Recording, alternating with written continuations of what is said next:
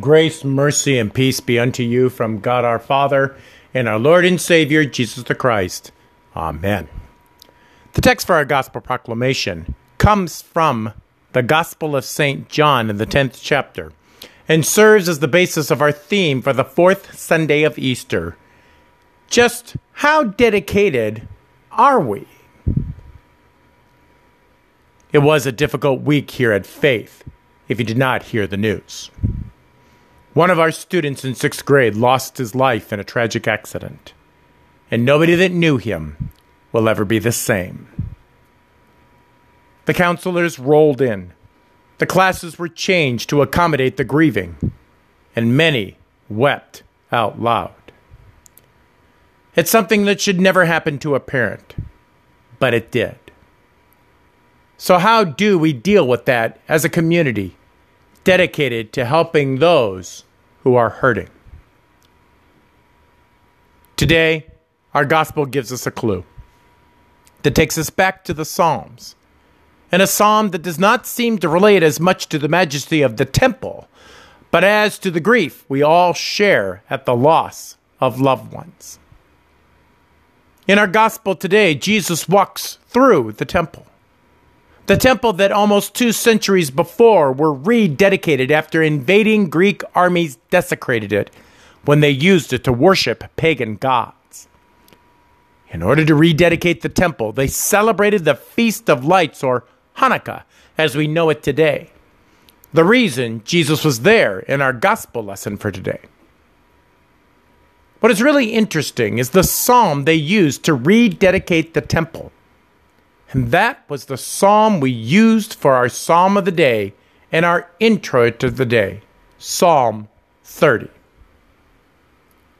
Now, this psalm may not feel like the appropriate psalm or introit for an Easter reading, but it is a perfect psalm for this gospel reading. This was likely the very psalm that our Savior Jesus chanted with his brothers in the Hanukkah worship they observed together. This psalm was used in worship inspired by the Holy Spirit to comfort God's people in times of tragedy. This psalm was also used for another dedication 7 centuries before the Festival of Lights rededication that Jesus celebrated with his disciples.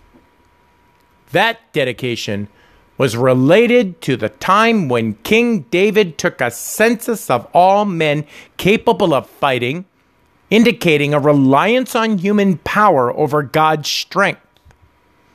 As a consequence, for this rebellion, a plague came on Israel and 70,000 men died. In repentance, David bought land, built an altar, and offered a sacrifice to the Lord. This psalm was likely written to dedicate this land, the place where God's temple would later be built. And this very spot is where Jesus confronts the Jews today with the knowledge that after 9 straight centuries, they have forgotten the purpose of David's dedication. Now, don't get me wrong. The Jews were dedicated to getting it right, and sometimes overconfident in their self-righteousness. Dedicated to their heritage and lineage, consoling themselves with the hope that if they didn't get it right, at least they were born right. And dedicated to nuanced approaches to theology. After all, the malleability of God's law can make any man or woman righteous in their own eyes. Unfortunately, these wayward sheep missed their shepherd who came to call, gather, and forgive them from wandering from the grace God gave them to live under. And a simple rereading of Psalm 30 would have reminded them quickly just how far they had gone. I think on such things frequently these days. How dedicated am I? How far have I wandered? Am I missing the gentle tug of my eternal shepherd's crook when I needed a little gathering in? So many times I've approached my life with a commitment to getting it right, than having a little too much faith that life lived well is life in and of itself.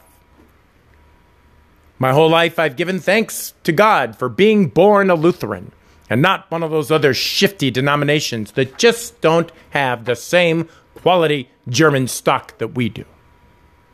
And I'm growing increasingly terrified with my selective interpretation of God's word rather than focusing on the parts I know I don't really follow very well at all.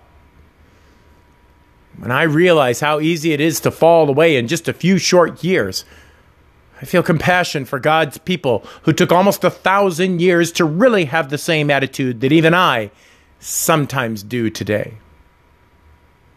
Sometimes it takes death to wake you up to that reality and get you truly dedicated to what matters the most. For King David, it was the horrifying death of 70,000 of his hand-picked soldiers. For many of the Jews in the gospel today, it would be the death as well. The death of the very man talking to them, and then rising from the dead to talk, eat, touch, and commission them to lives in service to him. Scripture says that not even a sparrow falls to the ground without our eternal Father's notice. Oh, our Heavenly Father noticed much more than a sparrow this week. He noticed one of his beloved boys and his family surrounding him with love all the way to the end. And no one amongst them was interested in how perfect a boy he was or how perfect a family they were. None of them were concerned that his racial credentials were met with the medical care fitting his racial superiority. And nobody was concerned with eloquent, certified psychological care of the highest order, fitting with the emotional needs of the moment. Rather, they were looking for that which gave them hope when everything else they trusted in life failed them. They were looking for a miracle of healing because the world proved it was not as safe as we all thought it was for little boys just a few days ago. They were looking for comfort together because life brought them the most painful experience of all. They were looking for hope because the death of a child is indeed a hopeless experience to see so much potential cut off before he could finish living. Well, Jesus stood before them in the prayers of their pastors and gave everyone the power to forgive a brutally imperfect situation. Jesus came alongside them with the arms of their loved ones, comforted them as true children of the Heavenly Father, his own brothers and sisters in Christ. And Jesus, with his Holy Spirit, spoke simple words that simply told the truth. I am the way, the life, and the truth. Your little boy comes to me, by me, and with me. I have redeemed him with the price of my living blood. He's always been, and always will be, mine. Rest assured, he rests in my peace. If ever there was undeniable dedication, it was never on our part. It was always on his part for our sake and his glory. This is the truth. Why do we have the temple? Why do we have our sanctuary? Why do we have our little boys? Because Jesus gave them all to us. If we have a wonderful temple, it's not a credit to us. It's to worship him. If we have all the material goods in the world, it's not to live to ourselves. It's to use them to help everyone see the way to our Lord. If we have the right birthright, it's not to be sinfully prideful in. It's to use all the advantage of it to give the gospel of salvation in Christ alone to all nations.